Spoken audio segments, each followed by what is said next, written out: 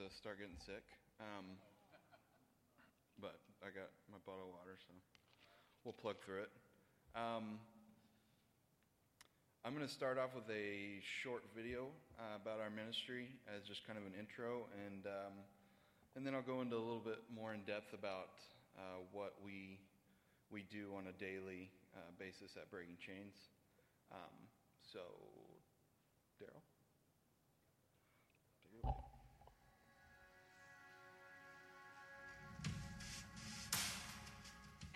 Para mí, Breaking Chains es como mi segunda casa. For me, Breaking Chains is like my second home. Porque me ha apoyado en todo. Because they've supported me in everything.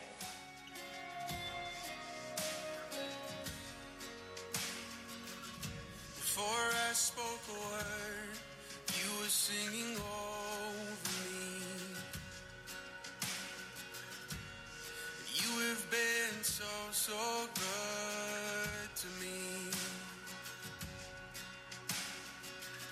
Before I took a breath, Breaking Chains es un lugar de mucho apoyo y de mucho amor y cariño. Breaking Chains is a place that gives us a lot of support and love and care.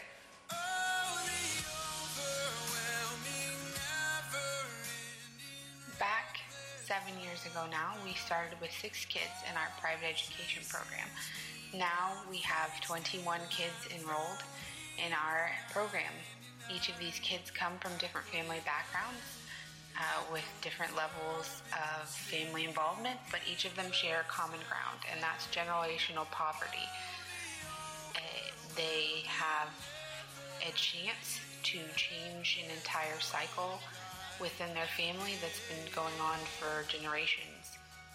And because of sponsors that donate for their success, donate for their education, they have a chance to change their whole future and the whole future of their families. When I was your foe, still your love fought for me. You have been so good. Our summer visiting teams allow us to serve our church family in an even greater way. We are able to build them houses. We put on summer VBSs. We hand out food bags. We put on clinics, medical clinics, and we are able to form relationships via these activities with our church family.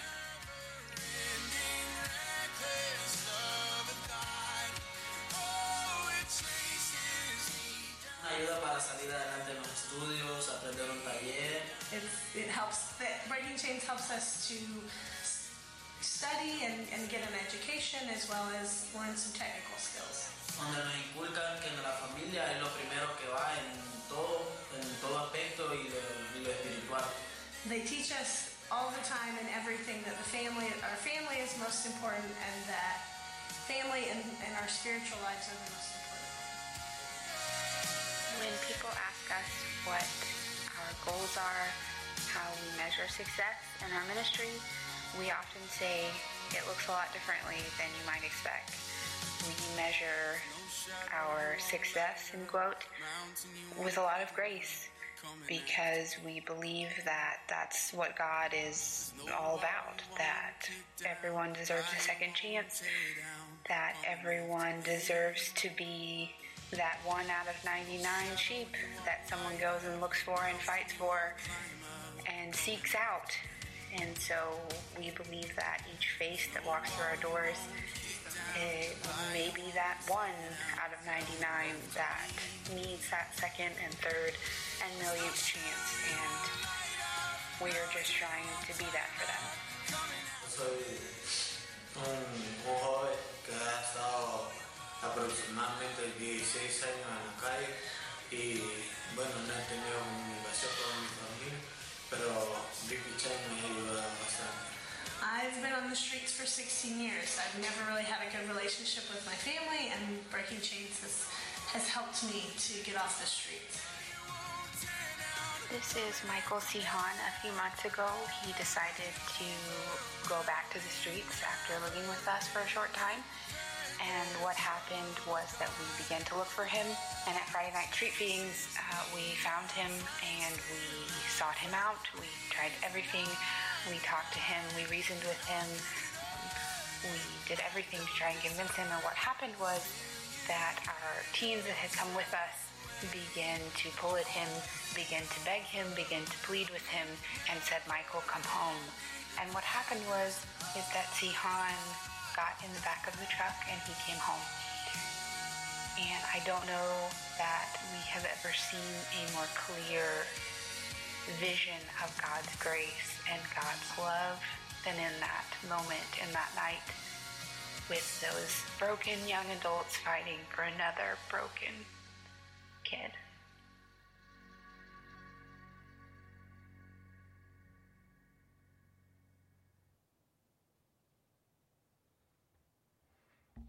All right. So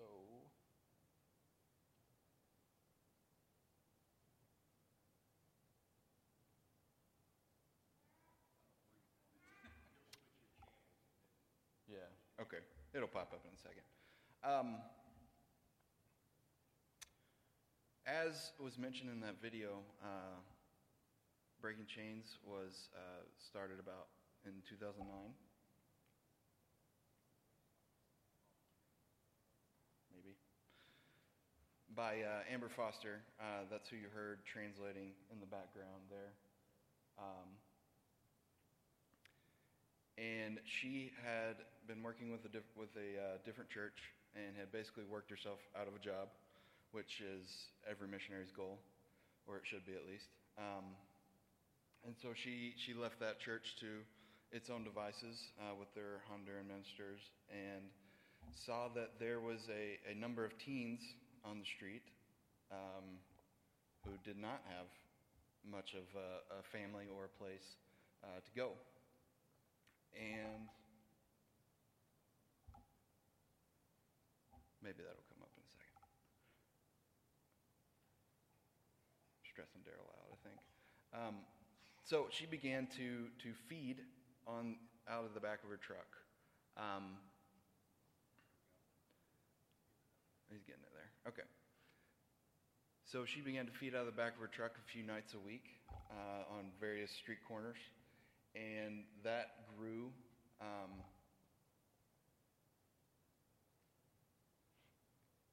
And that grew over time to having the building that we work out of now, that was first rented and then bought with Winterfest donations, I think back in 2011 or 12, if I remember right.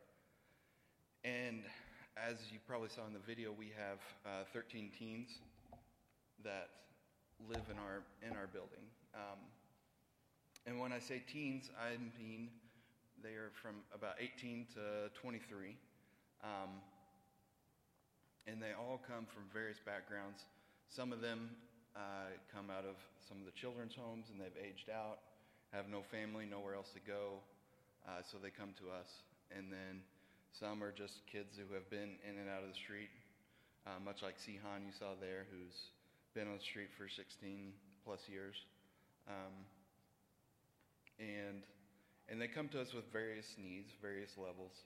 Some of them will go and get into starting third grade and begin getting back into school at age 19, 20 to finish through elementary school.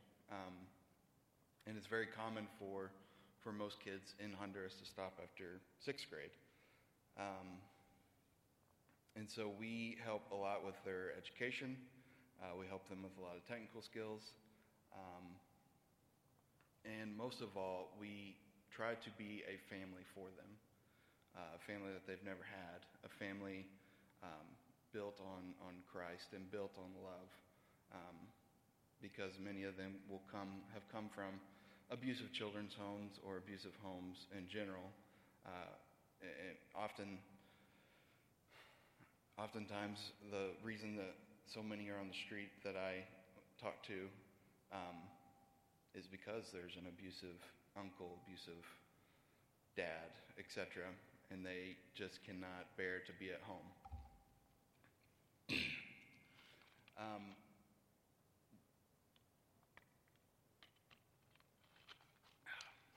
I promise I'll make it through.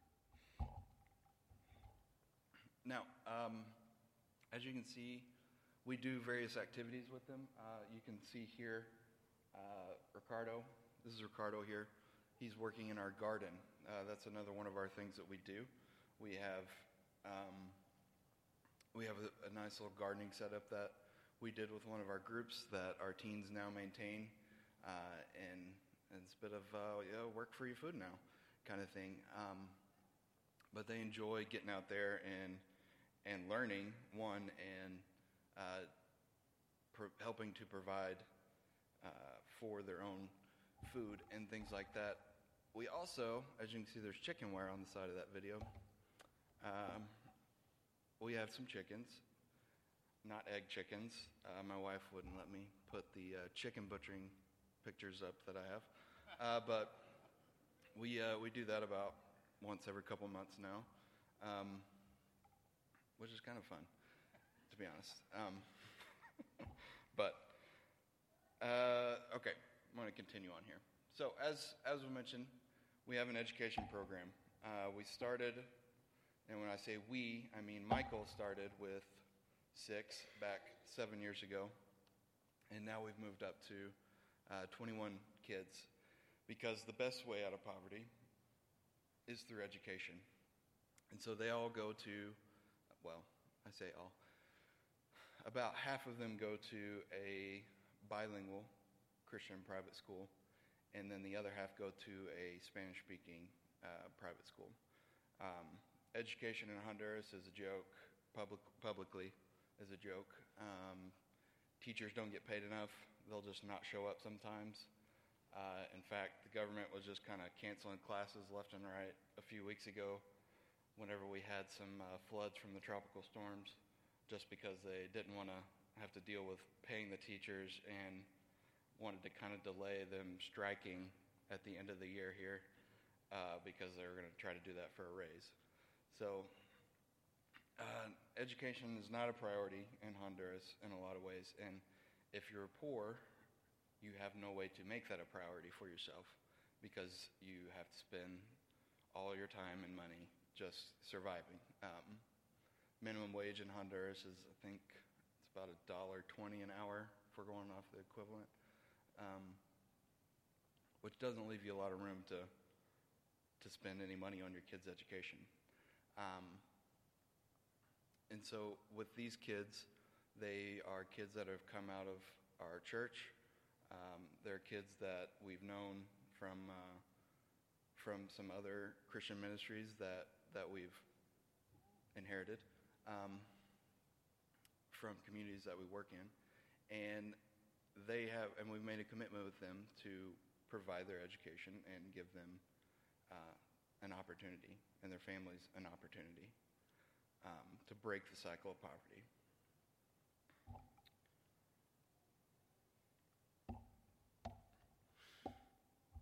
Every Sunday we have church in the afternoons.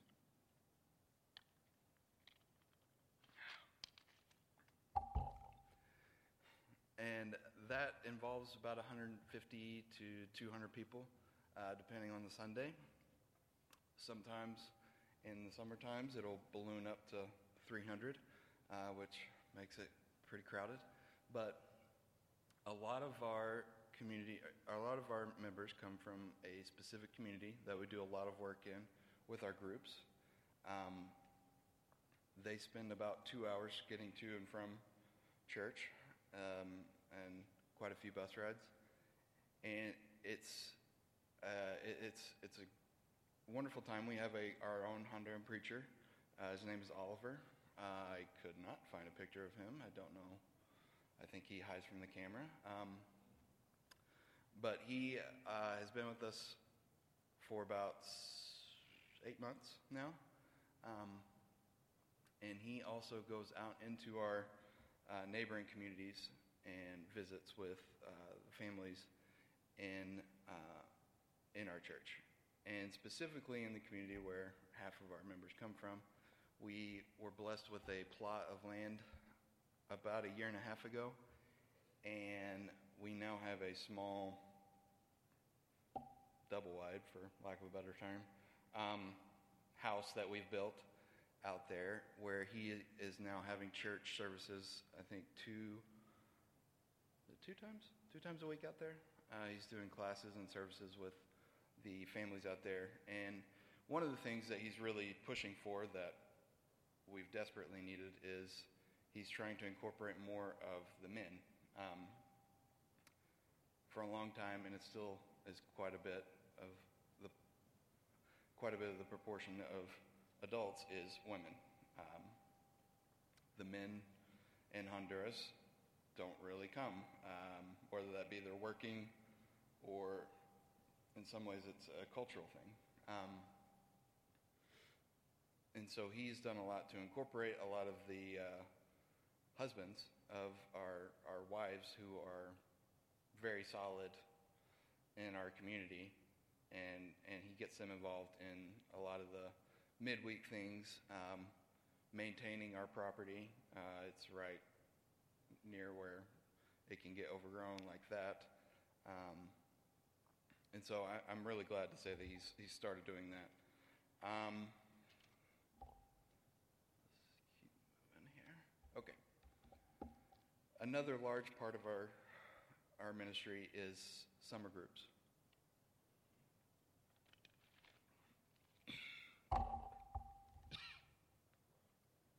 In the summers, we'll have anywhere from 12 to 15 groups come in, much like Westar going to Guatemala, doing similar things.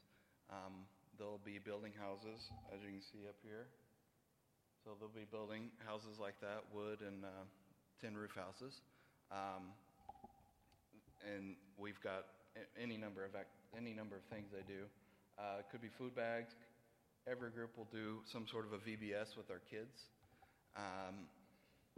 Which is kind of a thing that it's a real big blessing. I know VBSs to me are a little, a little part of me is like, come on. But what the kids get out of it is amazing to me. And they continue to remember those moments throughout the year and constantly ask when we're coming back out to do another Jesus story or things like that. And I have a bit of a love-hate relationship with groups. I'm not afraid to admit that. Short-term missions are a bit of a pickle, if you ask me. And some groups can do them really well, and some groups do not. And I think that one of the things that we've done lately is hire translators. Have the groups hire translators when they come or bring their own, because as we tell them, there's no point in you coming to just sit right next to somebody you can't even speak to. You get a lot more out of it if you can actually communicate with them. And so we're doing our best to incorporate them into our ministry in better ways. Sometimes we had an issue when groups leave. They had no real idea what we did on a daily basis. I don't go out and build a house every day by myself. Some people legitimately thought that I went out there and did that with a few guys every day. I could, but I don't. And so we've done a lot more to keep them informed, and we're pushing to help them continue to keep a long-term relationship with us and with the people. We have groups now that I've watched over the 5 years, people that keep coming back, and the teens or whoever keep asking about so-and-so, if so-and-so is coming back, and they remember their names. And this thing is going lower on me by the second. Okay.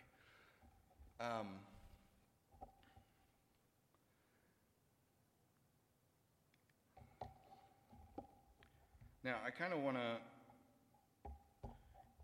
in that gist, I would like to ask if anybody has any questions about what our ministry, any of the things that we do.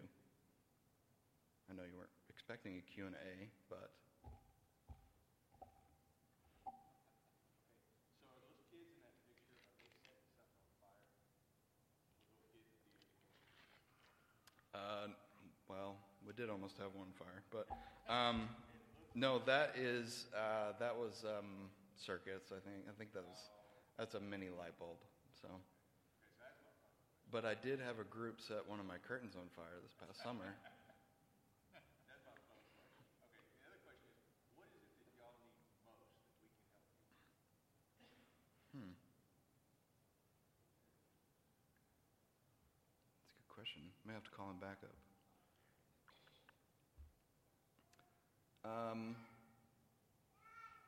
Yeah, hi baby. Yeah. Well, yeah, we're definitely blessed by that. I think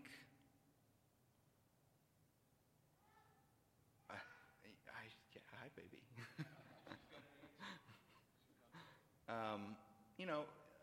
Prayer, encouragement,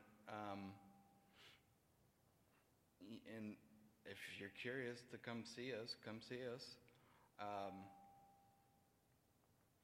Larry, do what? Yeah, you don't have to come build a house. You can just come and visit us and see what we're doing. But yeah, I think one of the things that I always tell groups is that if you're here for your own experience, if you come into Honduras for your own experience, then you've kind of missed the point. And I don't even mean come and, love on some brown kid kind of thing. It's come to be an encouragement, come to encourage the missionary on the ground, because they are what is really channeling a lot of the love and the support that you give to the missionary. If that makes any sense.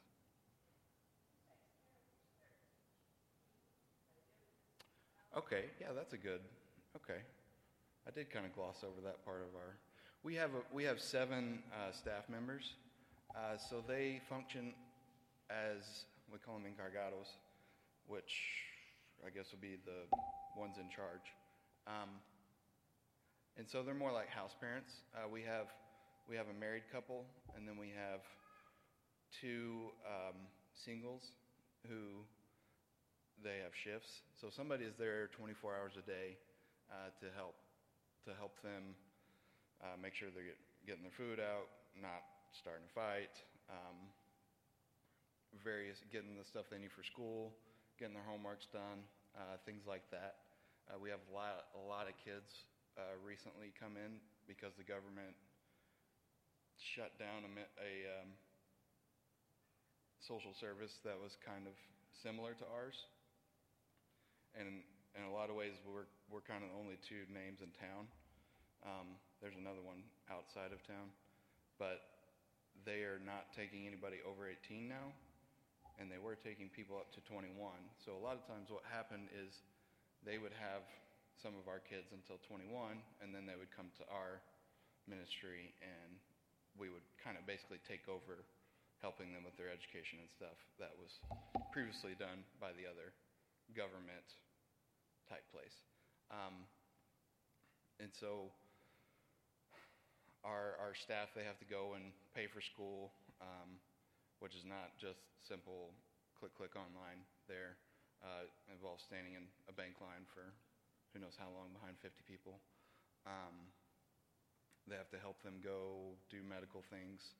We've had a few come in now that have temporal lobe epilepsy and some other neurological conditions that have required more care. And so the encargados have a broad spectrum of responsibilities. But yeah, they're the ones who, in a lot of ways, we support. And it's a bit of our trying to work ourselves out of a job in a way. so we are a lot of supporting those Hondurans to be in charge and to help the teens. And we also directly, interact with the teens as well. But yeah, they're the main kind of front line on being there all the time. Jerry, do I see your hand?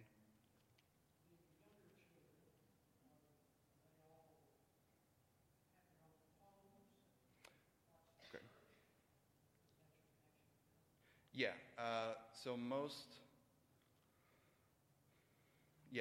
So basically all of them, except maybe I think two, are kids who either were in our ministry house.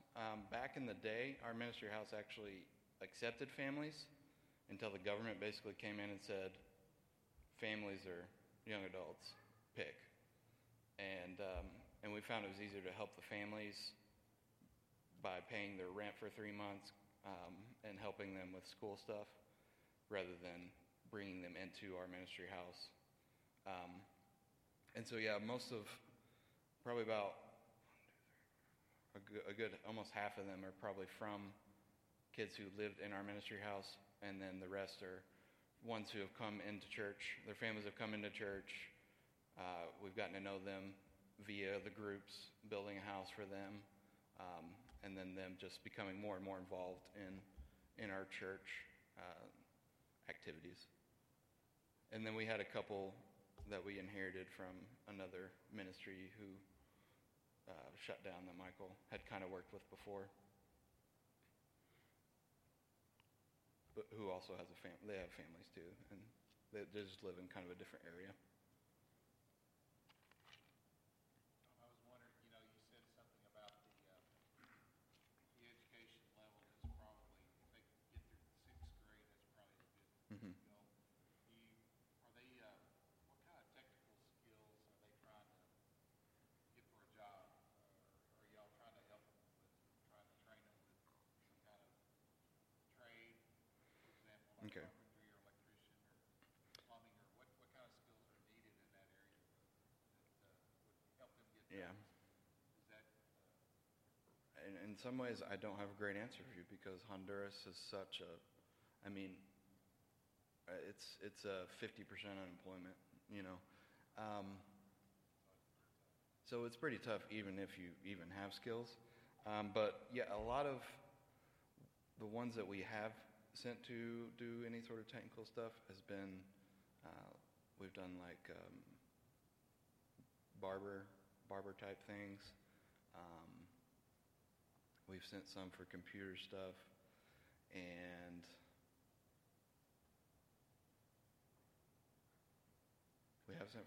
we've sent some for carpentry. We had a couple kids who were working in a auto mechanic, really just working in a shop, not a mechanic shop, and learning on the fly there. But yeah, it's kind of a tough. I really do wish I had better answers for you on that. What would be the industry in Honduras? So it would be, the one to jump into for them. It's hard, to be honest.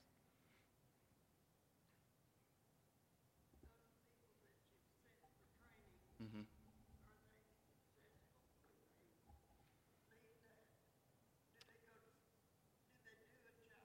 Uh-huh. We've had quite a few go on to the barber, and they get an internship, and then they move on to a job. And then we've had a couple, like the ones that were doing the auto mechanic things, they kind of moved on from our ministry. I can't exactly say about those two boys, but I see one around pretty often, and he seems all right. So, but I haven't asked him if he's still doing that necessarily. But most of the time, they're able to find at least an internship, which is a start, and then it's kind of hit or miss if they're still around after that because they're on to a level where they can not have to live in our ministry house. basic education is kind of the groundwork? You got to have that. Yeah. Yeah. At the next level. Mm-hmm.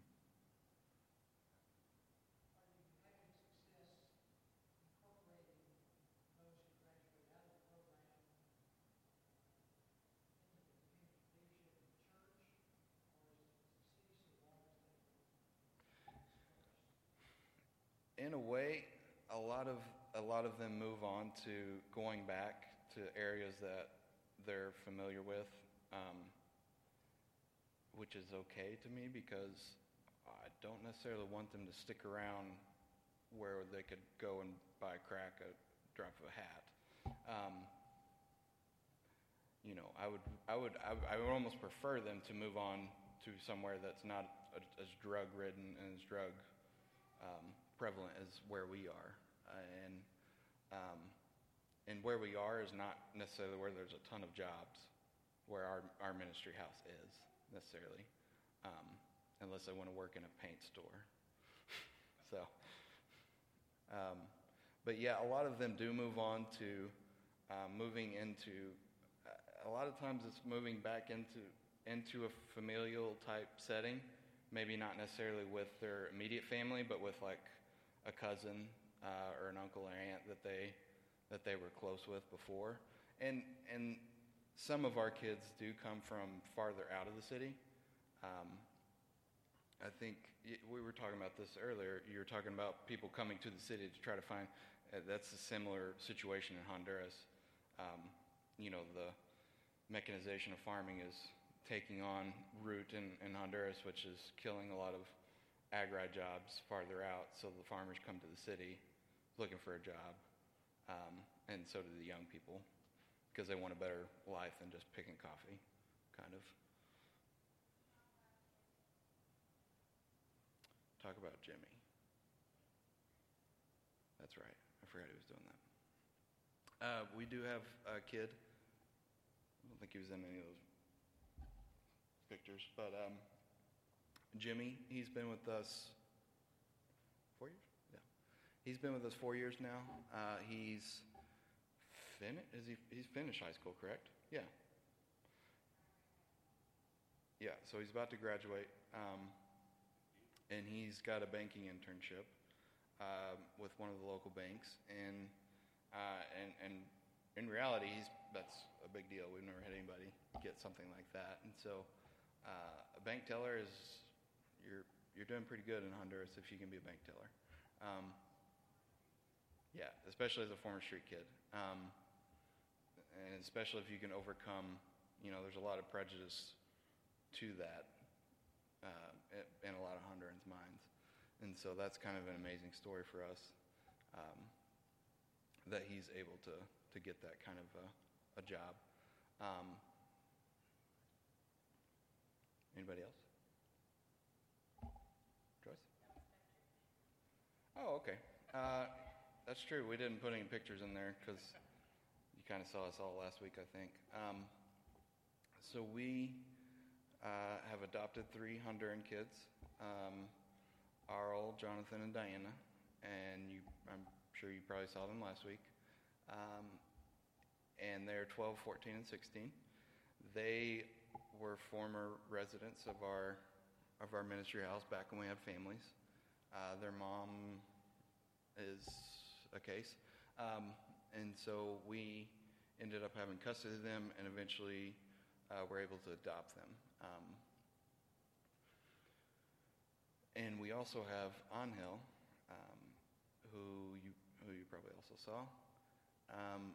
He is the son of one of our former teens who used to live in our building, but she's living on the street, prostituting, things like that. And so we have permanent custody of him. And he is 6. Oh, gosh.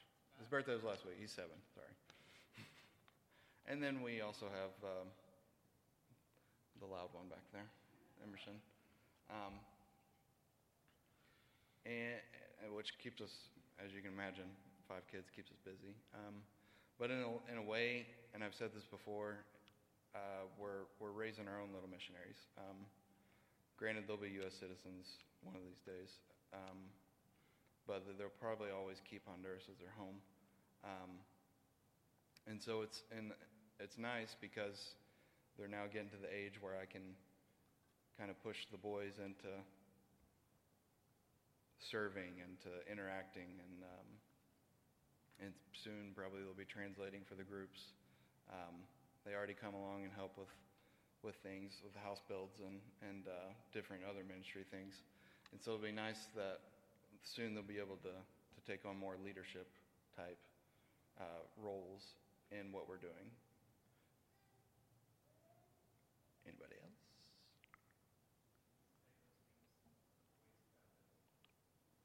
My kids? Arl? Yeah, Arol. Jonathan and Diana. And then we have Angelito.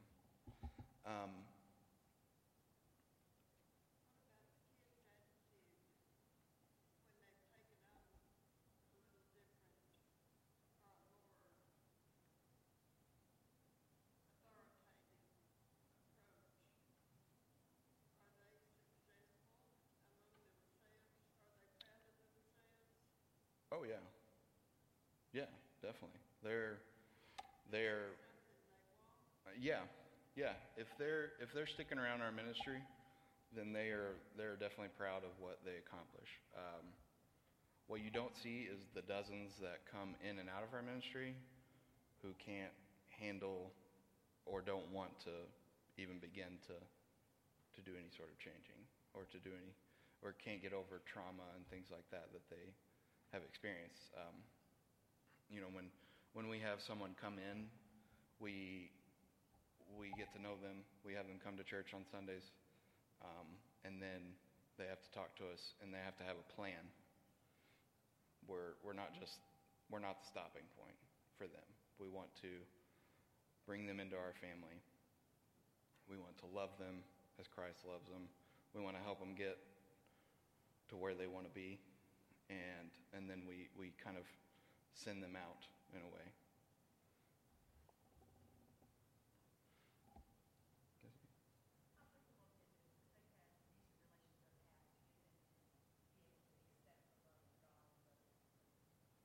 Very.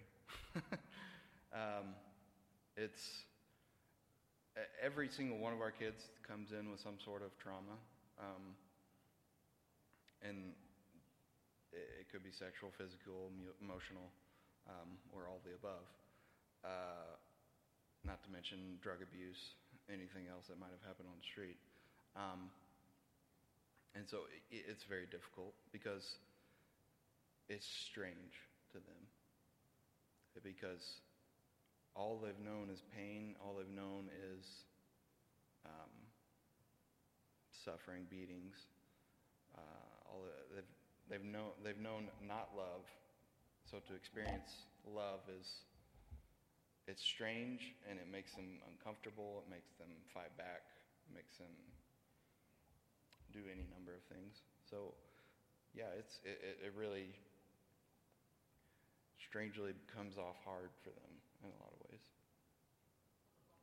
In a lot of ways, it's like being in the dark for who knows how long, and then the light, it hurts at first. So,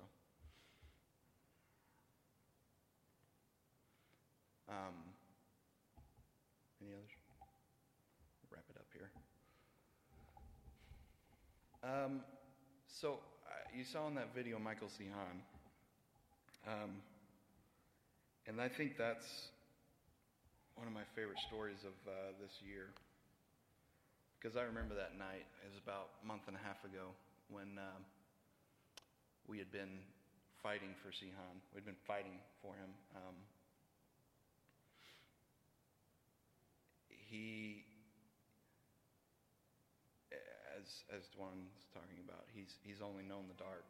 He'd only known the dark for so long that a month of being loved and a month of being off the street and off drugs was almost too much. And so he ran off, and we looked for him, drove around looking for him, and then we found him at feeding, and to watch all of us, and when I say us, I mean Michael and Amber and I, try to convince him to come back. And it didn't work.